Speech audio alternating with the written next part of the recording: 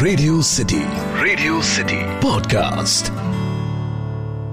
कभी कभी कुछ रिश्ते बेहद खूबसूरत होते हैं और हम जब उन्हें निभा नहीं पाते तो उनकी याद हमारे हिस्से रह जाती है। हेलो हाय, मेरा नाम पंकज जीना है और आज हैशटैग किस्सा में जो किस्सा मैं आपको सुनाने जा रहा हूं उसका हैशटैग है हमसफर मुबारक। अब तो खैर क्या ही याद आती होगी ना तुम्हें, लेकिन मुझे हर दिन याद आती हो तुम।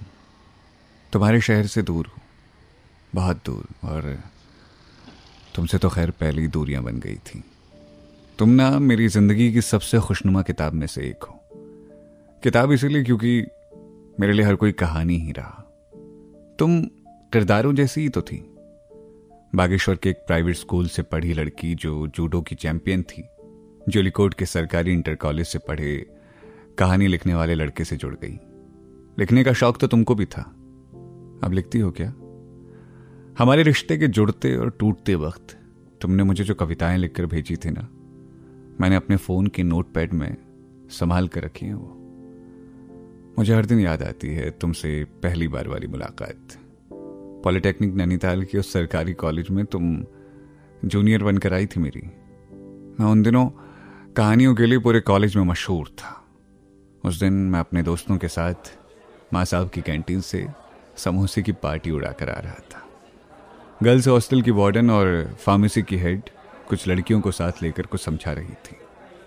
इन लड़कियों में तुम भी थी और ये मेरी तुम्हारे संग पहली मुलाकात थी। इसके बाद तो हम मिलते रहे, कभी जीएलएच में एनएसएस के किसी प्रोग्राम के बहाने, कभी ईडी की क्लास में इंट्रो के बहाने, कभी किशनदा की दुकान में पराठों के बहाने। पता नहीं उस वक्त में तुमने नोटिस किया या नहीं, लेकिन मैं तुम्हें हर वक्त नोटिस किया करता था। नहीं, प्यार जैसा नहीं हुआ था मुझे तुमसे, बस ऐसा लगता था कि तुम थोड़ी अलग हो, हम साथ रहेंगे तो अच्छा होगा। उन्हीं दिनों मैंने एक काम शुरू किया था, गांव गांव स्वच्छता अभियान चलाने का। नया खून था तो समाज सेवा का शौक भी चढ़ ही गया था। कुछ दोस्त भी थे साथ में जो गांव गांव जाकर सरकारी स्कूल के बच्चों को पढ़ाया करते थे। मेरे एक दोस्त ने कहा तो तुम भी हिस्सा हो गई थी इसी टीम का। हमने बहुत से सपने देखे थे ना साथ में, लोगों की जिंदगी संवारने के, नई दुनिया बनाने के, खुशियां बांटने के, और शायद एक वक्त तक हम इसमें जीते भी। इसी बीच तुम और मैं एक दूसरे के करीब आ चुके थे। अब तुम ख्याल रखती थी, मेरी फिक्र करती थी, मेरी क्लास और मेरी आदतों का तुम ध्यान रखती थी। मैं ख्याल रखता था बस तुम्हारे चेहरे पर चमकने वाली खुशियों का। अच्छा लगता था यार तुम्हारे साथ होना। कई बार ऐसे मौके आए जब तुमने चाहा कि इस रिश्ते को तोड़ देते हैं। मैंने हर बार कुछ ना कुछ करके इस रिश्ते को बचा लिया। अब ये आदतों में शुमार हो गया था मेरी।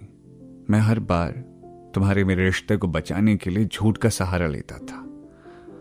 मालूम नहीं था उस वक्त कि आज रिश्ते को बचाने वाला झूठ कल मेरे अफसोस की वजह बन जाएगा।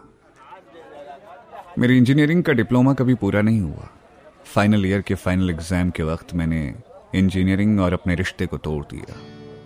तुमने प्यार की कसमें दी कि मैं डिप्लोमा पूरा कर लूं। मैं बार बार टालता रहा।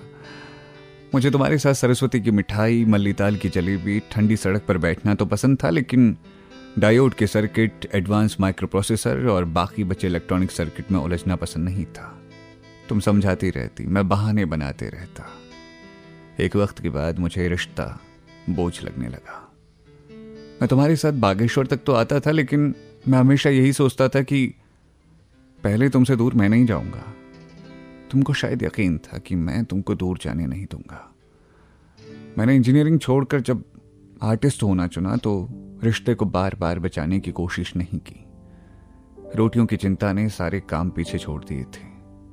नौकरी के सिलसिले में मैं पहले दिल्ली आया, फिर देहरादून, और तुम पहले लखनऊ आई, फिर दिल्ली। लेकिन हम एक दूसरे से कभी मिल नहीं पाए। हाँ, लड़ाइयां होती रही बीच बीच में फोन कॉल के जरिए से। पिछले दिनों तुम्हारा मैसेज आया था व्हाट्सएप पर।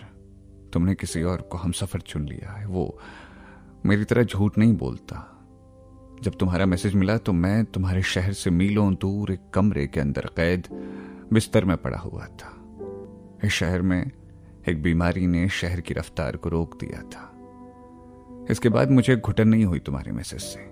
बस दिल ही दिल में मैंने सोचा कि काश मैं अपने शहर में होता तो तुम्हारी शादी में मटर पुलाव खाता। हमसफर मुबारक हो तुमको मेरी जान। तो ये था आज का हैशटैग किस्सा।